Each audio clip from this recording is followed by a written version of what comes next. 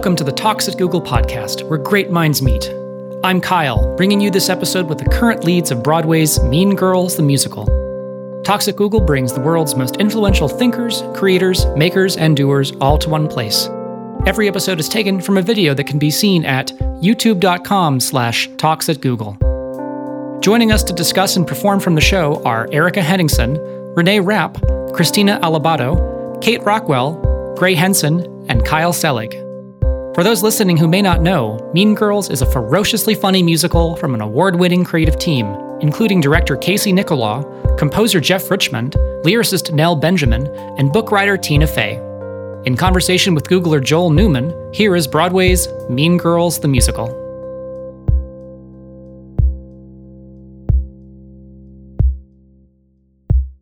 Can you all join me in welcoming the cast of Mean Girls on Broadway to the stage?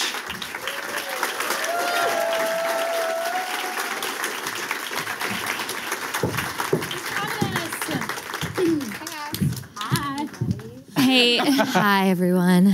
Welcome. Awesome. Hey, everybody. My name is Joel Newman. As I mentioned before, we're here with the cast of Mean Girls on Broadway. So before we get started, for those of you who haven't seen the film, let me give you a quick recap of the film and the play. So unless you have been living under a rock, you probably know that Mean Girls, the musical, is based off the 2004 cult classic by Tina Fey of the same name. Mean Girls tells the story of Katie Heron, a teenager who moves from the African savannah to the suburbs of Illinois, where she has to learn to navigate the new world of high school hierarchy. The play follows Katie's attempts to find her place in the popularity pecking order and her struggle with the Plastics, a trio of lionized frenemies led by the charming but ruthless Regina George.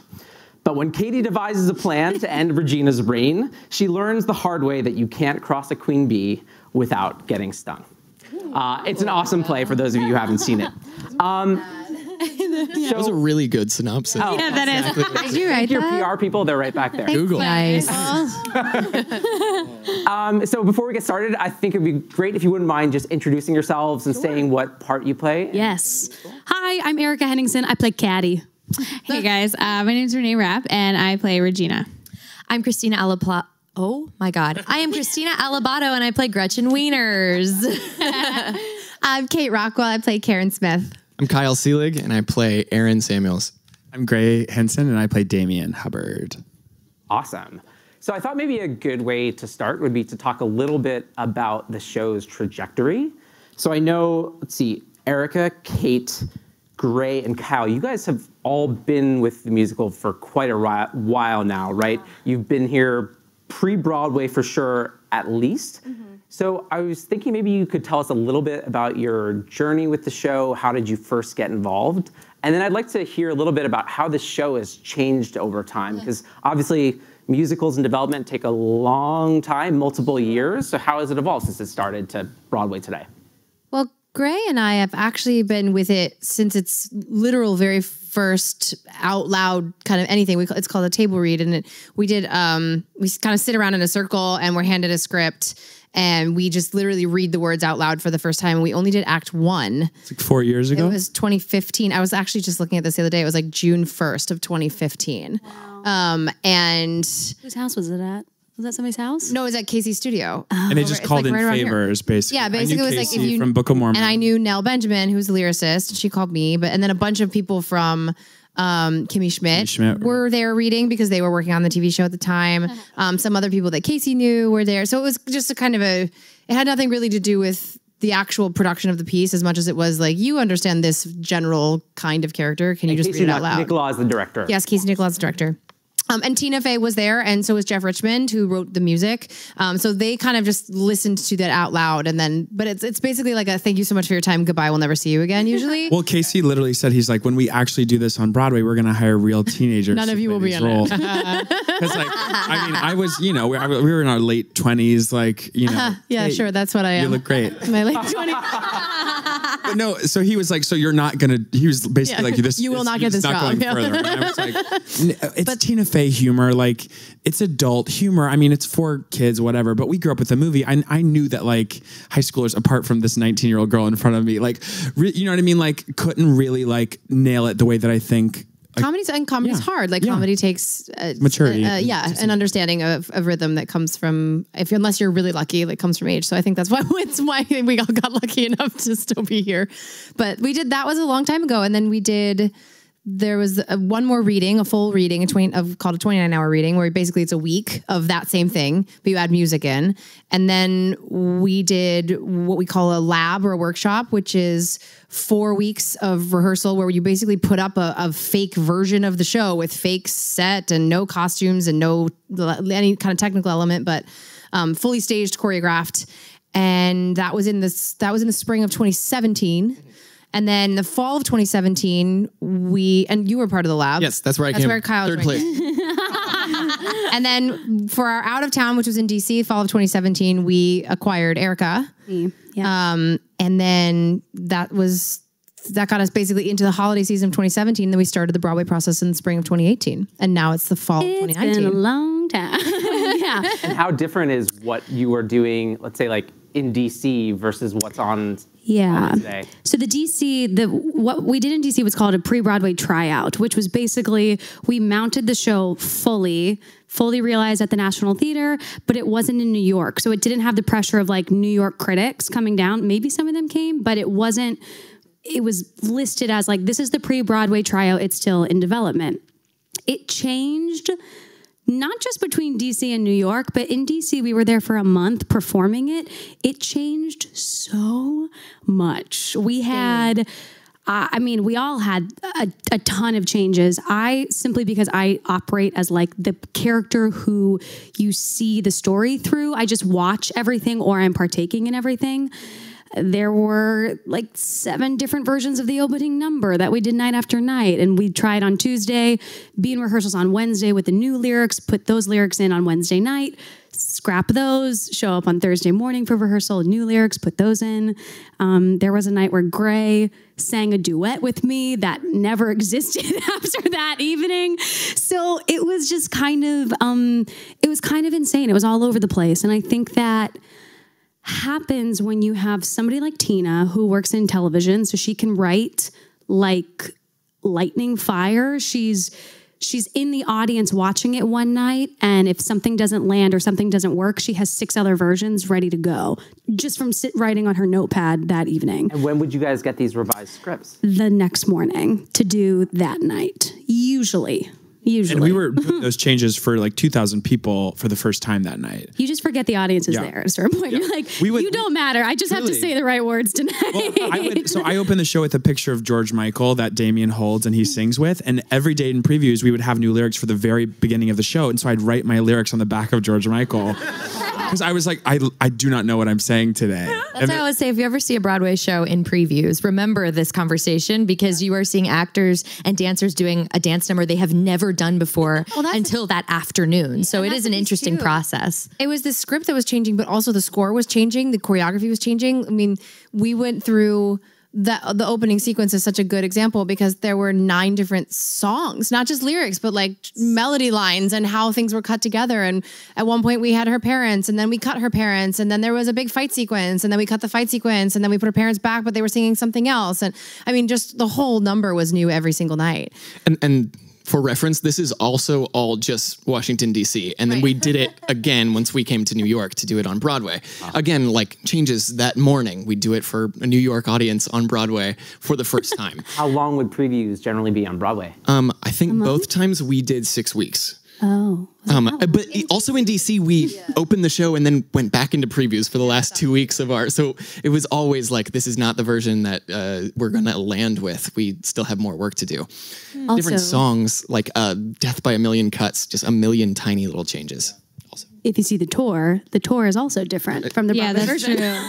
And the tour just opened. And the tour just opened. Yes, correct. Wow. So looking at where you guys started, I guess, or even DC to Broadway, like beyond songs changing here and there, were there big sort of thematic changes, or was it really just, switch number here and there, joke didn't land, let's replace it? I would say I think we all experience a lot of changes. I felt a very large amount because if you are familiar with the movie, Katie has voiceovers. She has the ability, you can see what she's going through from a close-up, from a voiceover, from a really close cut to just like this part of her face. You can't do that on a massive Broadway stage, especially in a massive Casey Nicholaw musical.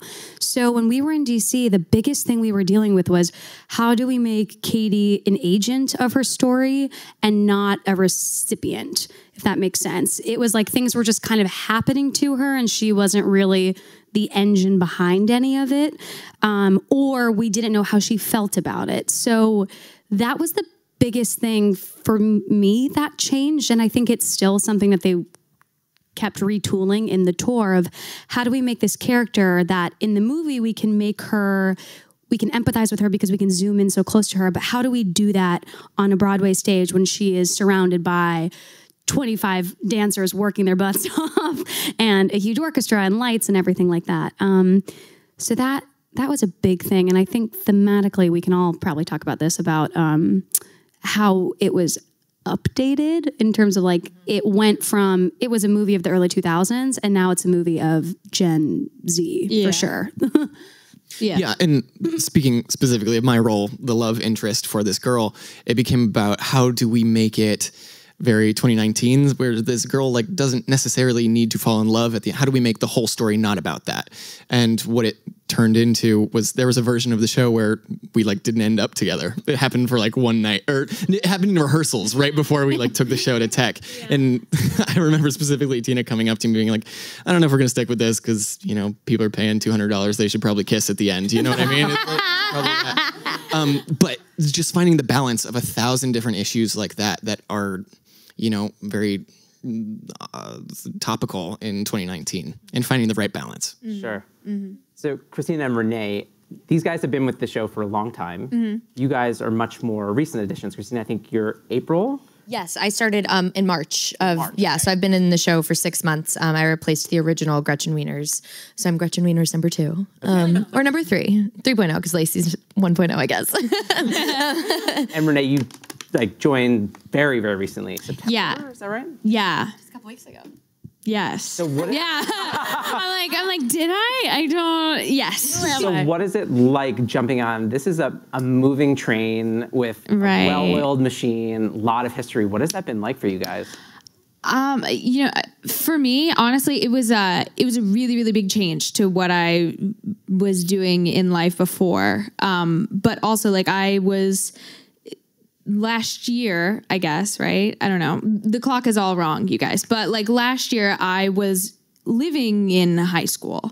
So then to do a show, which, it is almost comedic. I'm like, yes. But, you know, to go into a show that takes place in high school now, I think there were a lot of really hard things to deal with because I do not have the experience and like the expertise that these guys do, honestly, but also the advantage and the thing that I've found most helpful is that they are all literal experts at what they're doing. So I'm learning from them literally every night. Sitting here listening to them talk right now, I'm like, yeah, guys, I'm like, that's amazing. Like, keep going. Let's Tell me more. Renee has taught us so much about being a Gen Z.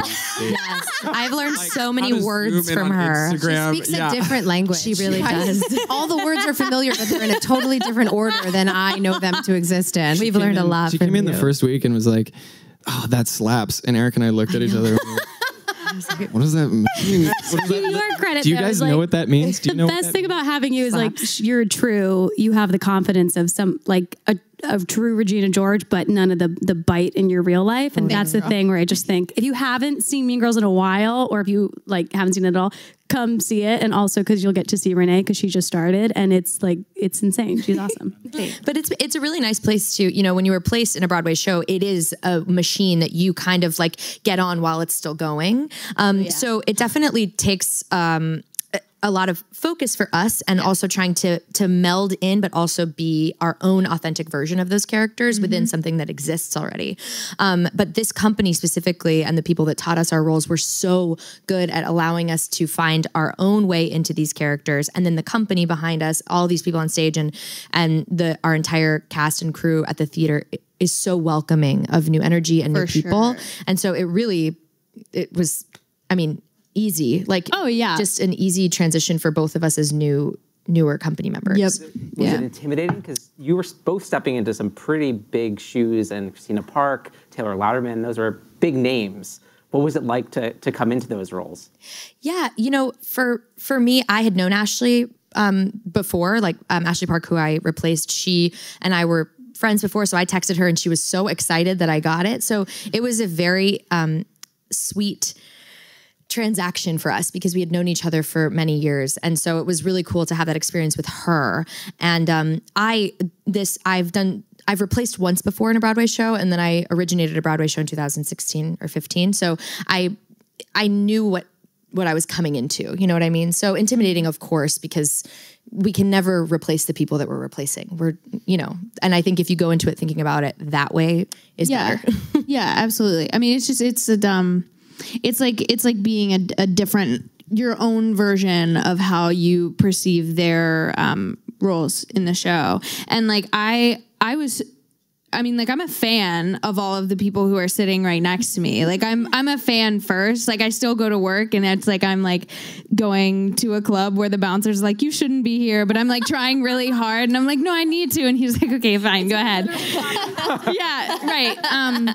But I was a fan of all of these guys and Taylor too, so it was really intimidating in the sense that wow, these guys are all really, really good at what they do. And I have no clue what I'm doing, but we'll just wing it. But they're so supportive that the intimidation kind of just fizzles out, and it just becomes more of this grateful feeling to be a part of the family, I will say too that we're really lucky in this show because we don't want anyone to come in and do carbon copy of what, just we were not expected to come in and be carbon copies of the film actors. No one ever asked me to be Amanda Seyfried and do things like Amanda Seyfried did.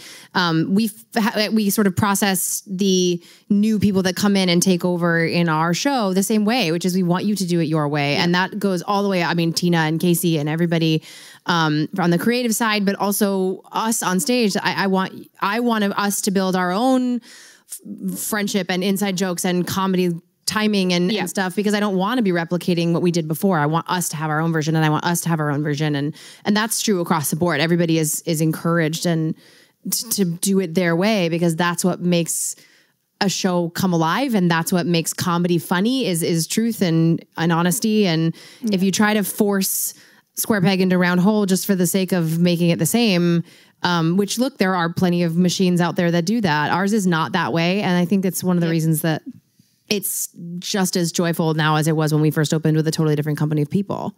Yes. Makes total sense. Yeah. Well, I can testify that you both were absolutely amazing. Thank you. But maybe a great way of showing it would be for you to have you sing your first number. What originality you bring into the... I stan you, Renee. I stan you, Christina. I never get to watch you sing this. I'm so excited. Oh my gosh. It's wild. It's wild. Get ready. Let's see.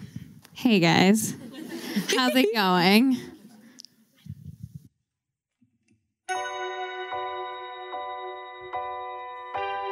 Got it.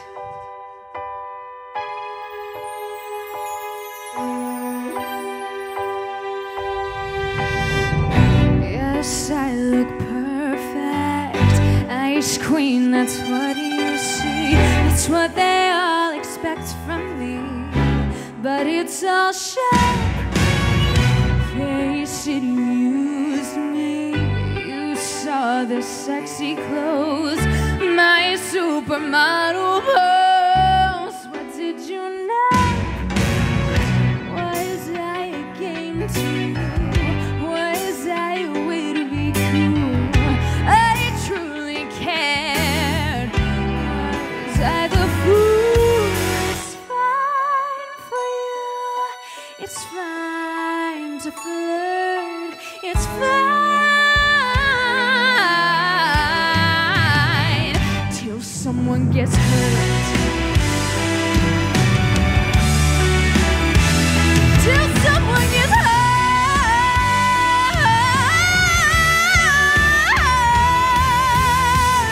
Feel my heart beating. I'm just like her or you. People forget I'm human too.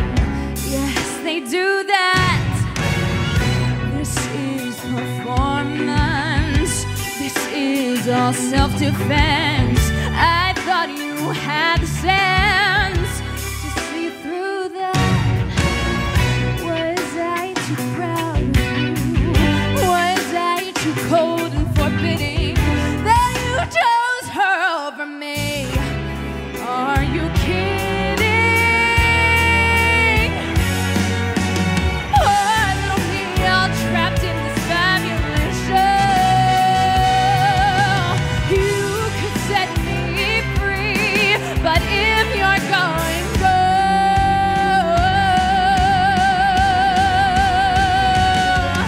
It's fine for you. It's fine to flirt and guard your heart. Why do you even wear a shirt? No, it's fine.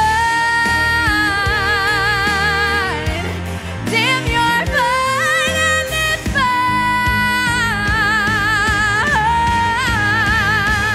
Till someone gets.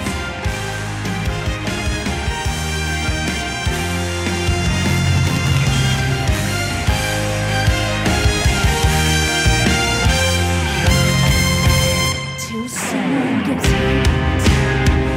Till someone gets hurt.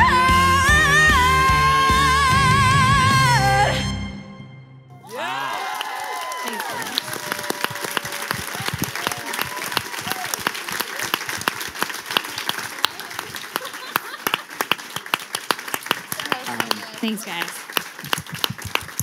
She's also like dancing in a full-on like bunny Halloween costume at the same time. It's Giant insanity. Y'all, Carried around by 6 very attractive men. It's a very attractive man, Tough but job. let me tell you, that corset, it's tight. It is tight. Yes. So can I ask you, I mean, that is one of, there's what, like 20 plus numbers in this show? 265. How on earth? So many. 265. Oh, yeah. How on earth do you guys keep your voices in good enough shape to do this 8 times a week? Are you on vocal rest any day you're not singing? Do you have to do special training specifically for this kind of singing? How does that work? Well, I think just for me, from going into the show, I have never done a show really before. I mean, like I did stuff in high school, of course, but like that's like a weekend run of like 3 shows. And I actually noticed now, because Regina doesn't have much of a vocal track that is like hit it, keep going. Like I have some good downtime during the show. I snack a lot, but and then of course it doesn't fit. But yeah, so I've found that actually being in the show every night, I feel like I'm in better vocal shape than I have ever been in my whole life. And I'm not, I think it's just because like, you know, you're using like your full range every night. So yeah, you build up stamina just like, you know, you go to the gym and work out, so you're going to be stronger. But I mean, there are some days when like, I'm like, not today. But yeah, I feel like it keeps you in really good vocal shape for this track specifically. Yeah. I think there's so many tricks and stuff that we all use between like steaming and tea and all that. And we could talk about that for hours. I feel like everybody's regimen is a little different.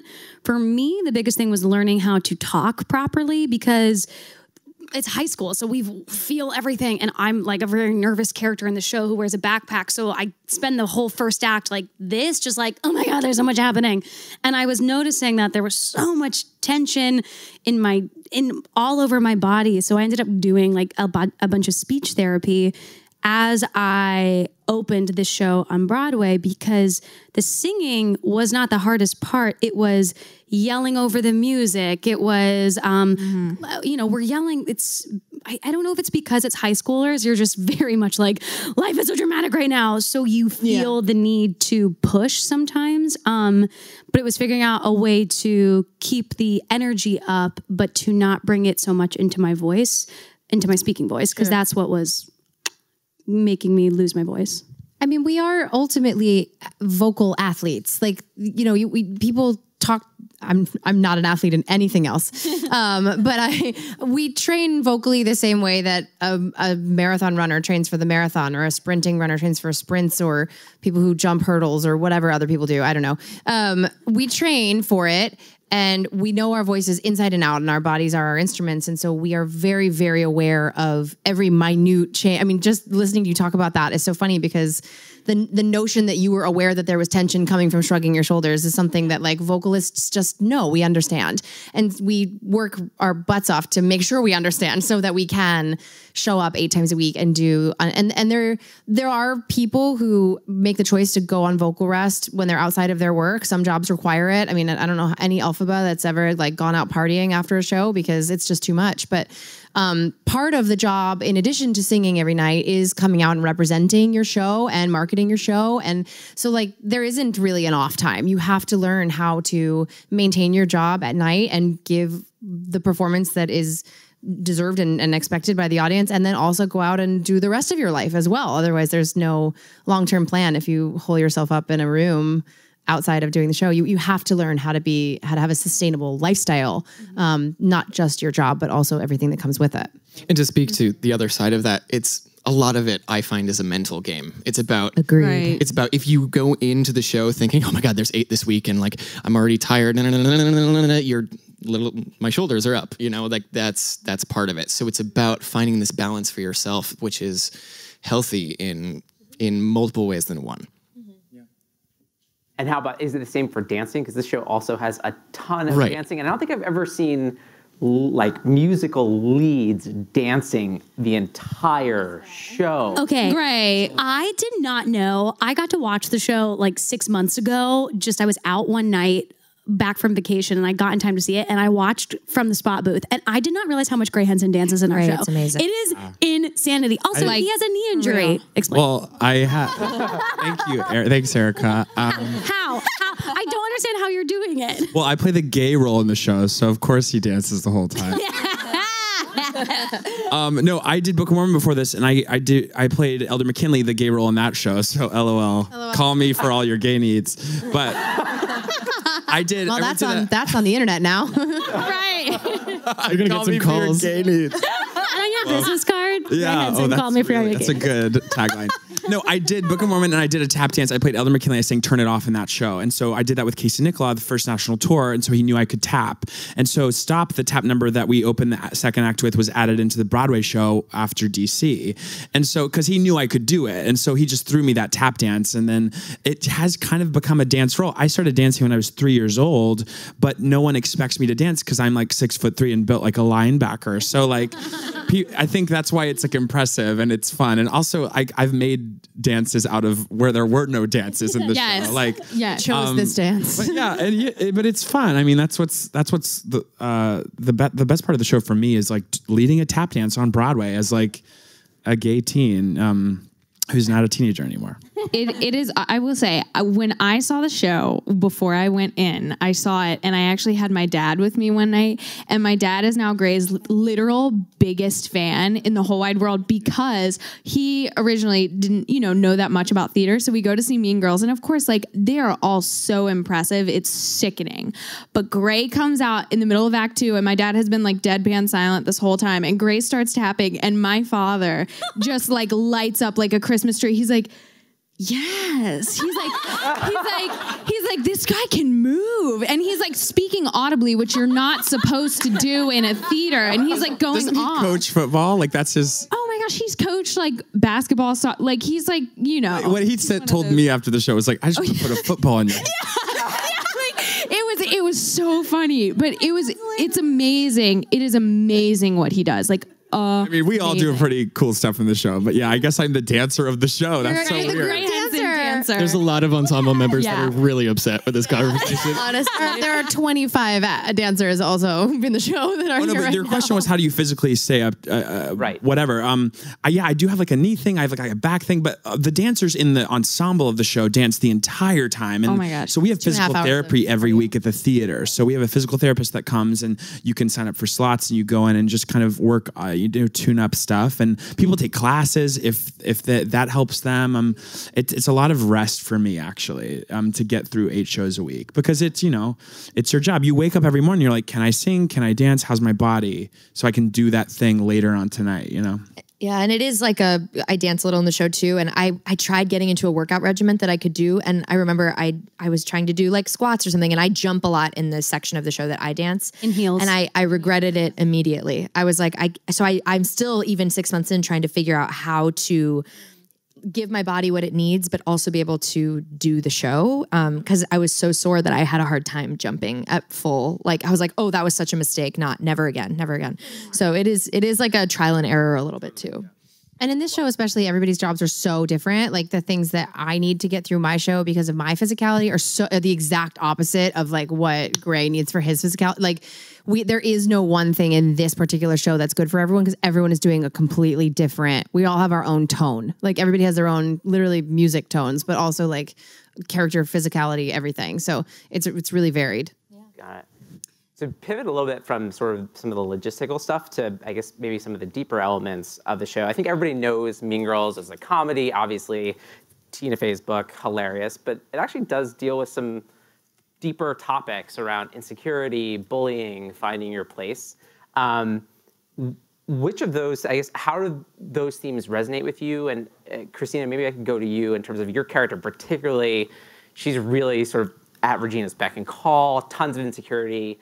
How does that resonate with you? Or how do you find that character? It was interesting auditioning for Gretchen because that, even in the film, she does want to be liked so much. And I think that and accepted. And she wants Regina to want her, which I think we all have experienced that, whether it's, auditioning for a show for us or applying for a job or wanting that from your partner or a friend. And so it was very easy to tap into the song that I sing in the show, What's Wrong With Me, which is what I auditioned with, because it is just something that not only did I think about a lot in high school, and I think we all probably did, but still do as an adult at all times, just checking in with like, am I enough? Is this enough? Am I good enough?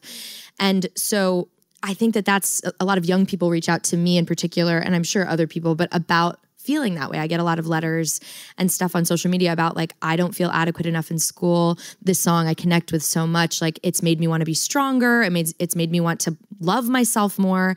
And I don't know that Gretchen gets there in the show, but I always believe that when the show's done, Gretchen gets there. She hears it for herself. But I do think that really resonates to the young people that see our show, specifically that song and Katie's journey too, and wanting to be enough and fit in, and she makes bad decisions and then she figures it out, which is good too. So would you mind giving everybody a little taste of yes.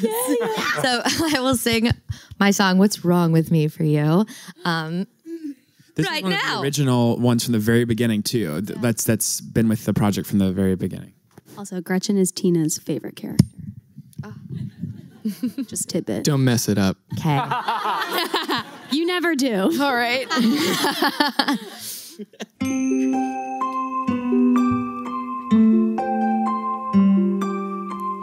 Tell me what's wrong with me, my body, face, my hair. Tell me all my many faults. Tell me like you care when we both know you're cruel and we both know you're right. I could listen to you like a fool all night. What's wrong with me? How I speak, how I dress. What's wrong with me? You keep me guessing. Mama called me beautiful, don't believe her anymore. Now I'm listening to you. What do I do that for? Please don't ignore me.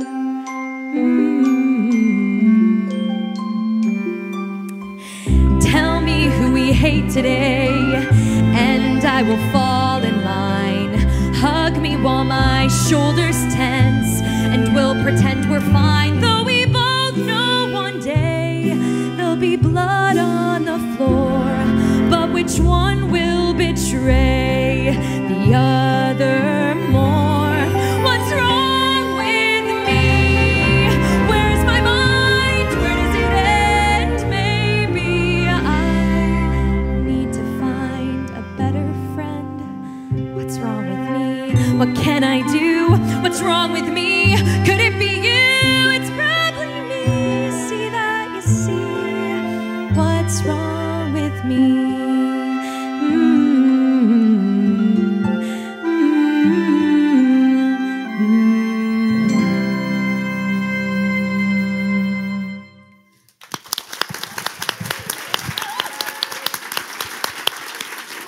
Beautiful. So that was lovely. A little sad. Yes. So to lighten things up, I'm sure one of the things you guys get asked about all the time is obviously Tina Fey's association with this show. She's an amazing writer, but I know she's been heavily involved with the show, both in its development, but I understand still to this day. Mm-hmm. Do you guys have funny stories about working with her, or what's working with her been like in general? I think about a lot the day she was with us every single day, every moment of the entire development process. She is not the person who like put her name on this and then ran away. She didn't even just like write the script and run away. Like she was there all day, every day with us, all the way through awards season, all the way through all of that work that we had to do, with the show. And then she still comes and raises money for Broadway Cares, which is our big Broadway charity. Every time we do our what is it when you do it twice a year? Fundraiser, she's there auctioning off herself and her time. But I think when I think about like what it's like to work for her, I think of like two specific little stories. One was when we first got into the studio and she would sit at the table in the front, we would start rehearsing scenes, and like the deep, dark pit of fear that goes through you when you have to make Tina Fey's jokes for Tina Fey. And the moment that she cracked and laughed for the first time, that we saw her laugh at our show for the first time, and it wasn't even like a joke line, it was something else that she saw. I don't even remember who it was. I remember being like, oh, there's literally nothing better in the world than making Tina Fey laugh. Nothing could make you feel better. And then the second story is when we did our album release, the first time we listened to our cast album. And so Jeff Richmond is her husband, he wrote the music, and this is his first musical as well as hers.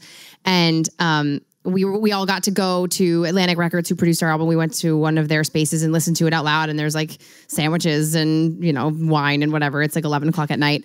And Tina got up and started doing the raps to the songs. Do you remember this? She got up with Demarius, who was in one of our original ensemble guys, and they started just performing the whole scene for everybody.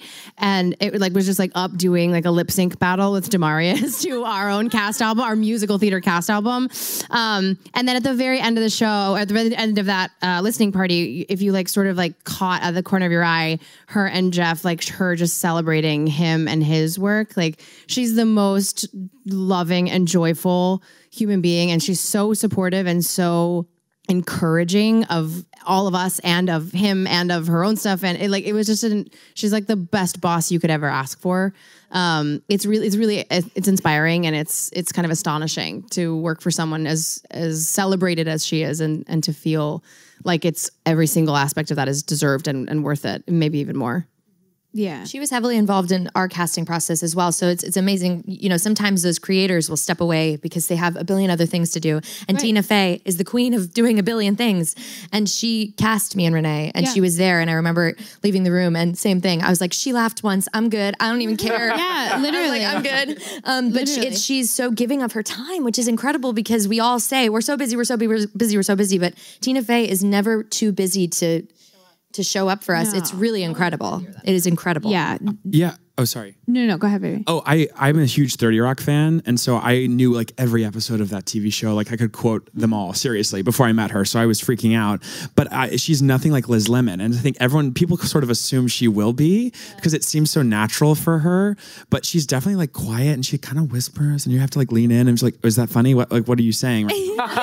Yeah, she is nothing like that character. I remember being so shocked, but she loves talking about 30 Rock. And so I would like bring up, I'm like, oh my God, that one episode that reminds me of this. And she'd be like, oh, that was a funny one, huh? That was a funny one. She's obsessed with it. Yeah, there was like something, I was like sweating in rehearsal one day, and does anyone like love 30 Rock? Does anyone like know that show? Yeah.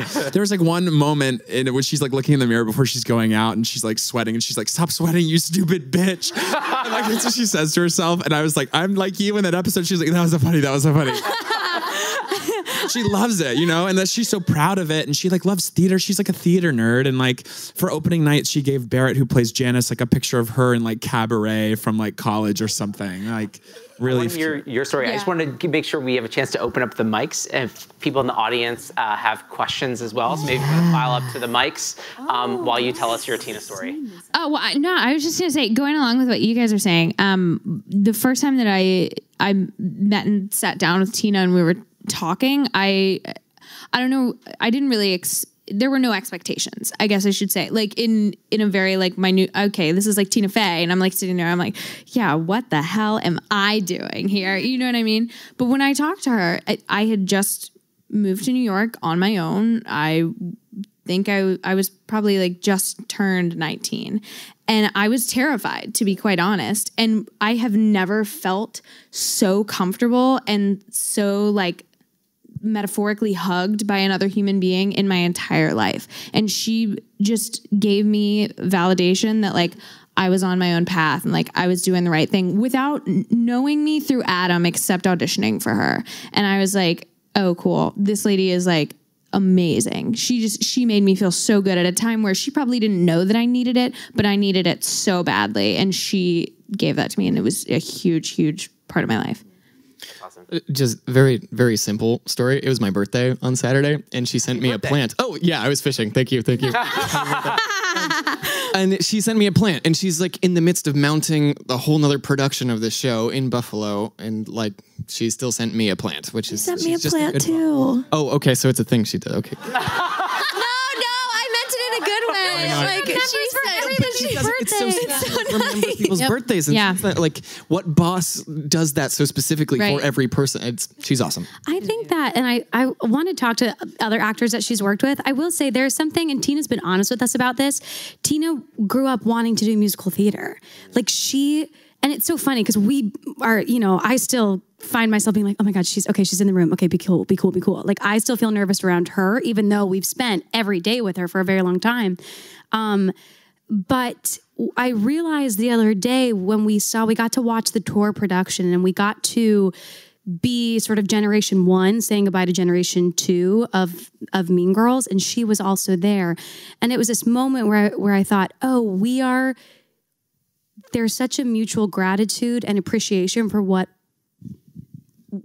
we each do. We admire her so much, but it is really special to feel that your boss and this person who is, it's Tina frickin' Fey. Like she's the one we bow down to, but she feels very fortunate to have us tell her story every night. And that's like the privilege that you kind of forget. And it is a really awesome thing that she's made that relationship feel so strong. I just admire her so much for that. Yeah. I just want to add to that also, there's this section of her book, Bossy Pants, where she talks about what got her through working on 30 Rock, and it's about how she was responsible for a bunch of people's jobs.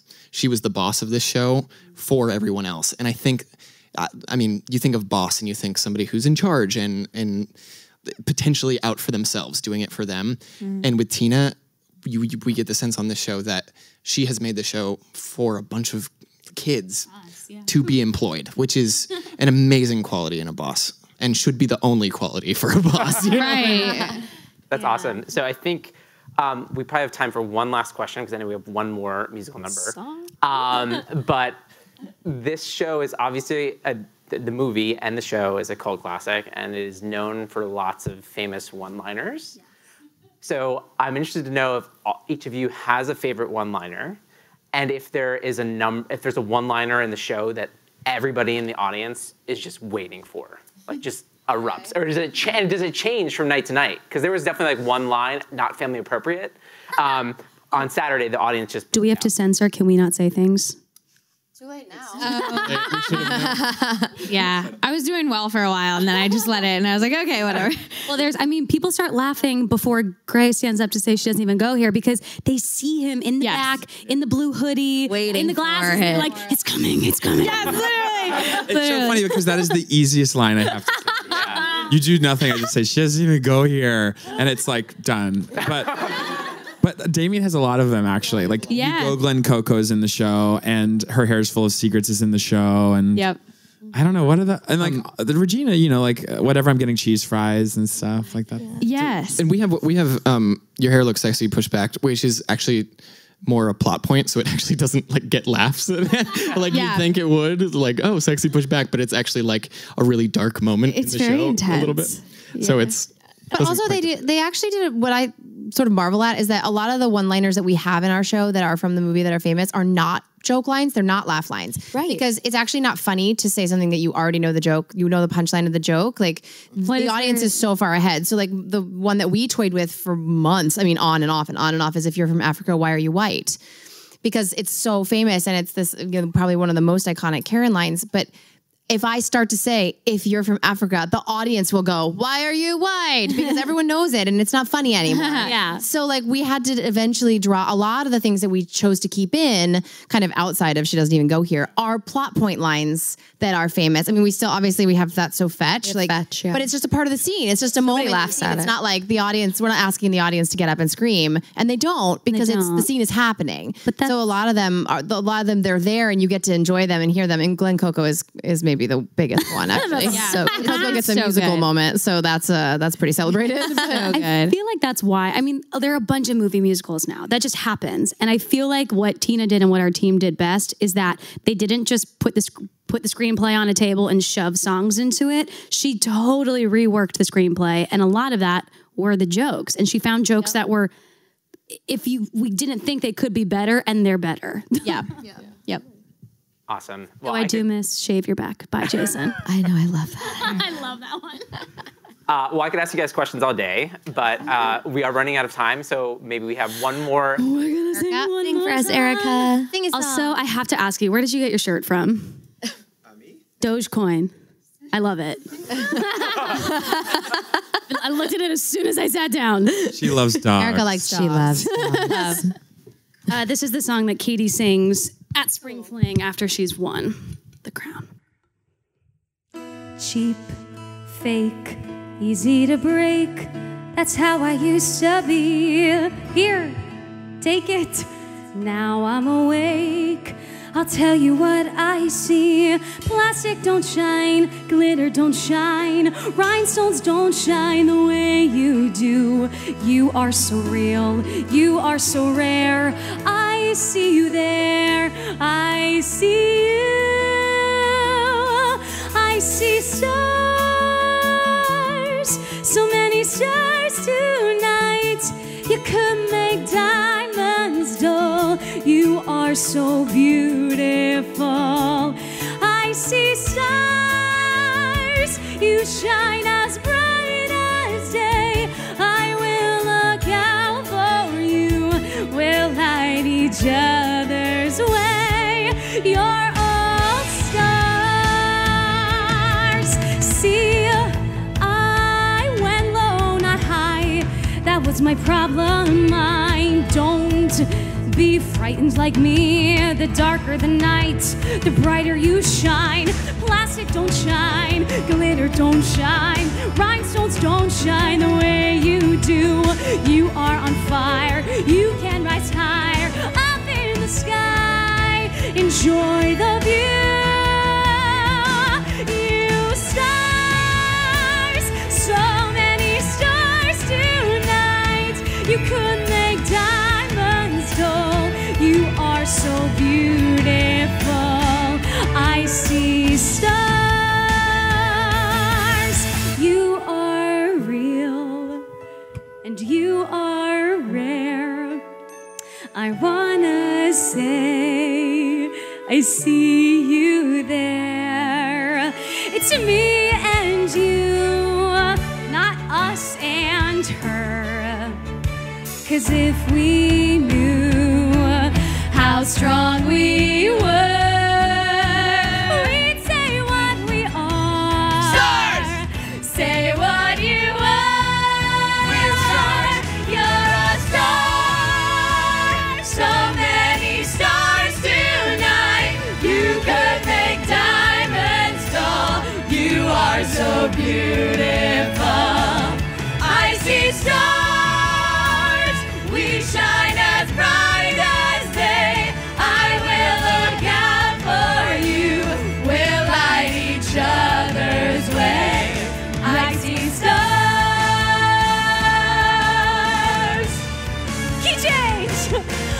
see stars, so many stars tonight. You could make diamonds dawn. You are so beautiful. I see stars, we shine as bright as day. I will look out for you. We'll light each other's way. We are so rare. We are so rare. We see you there. We see you there. We're all stars. We're all stars. So many stars.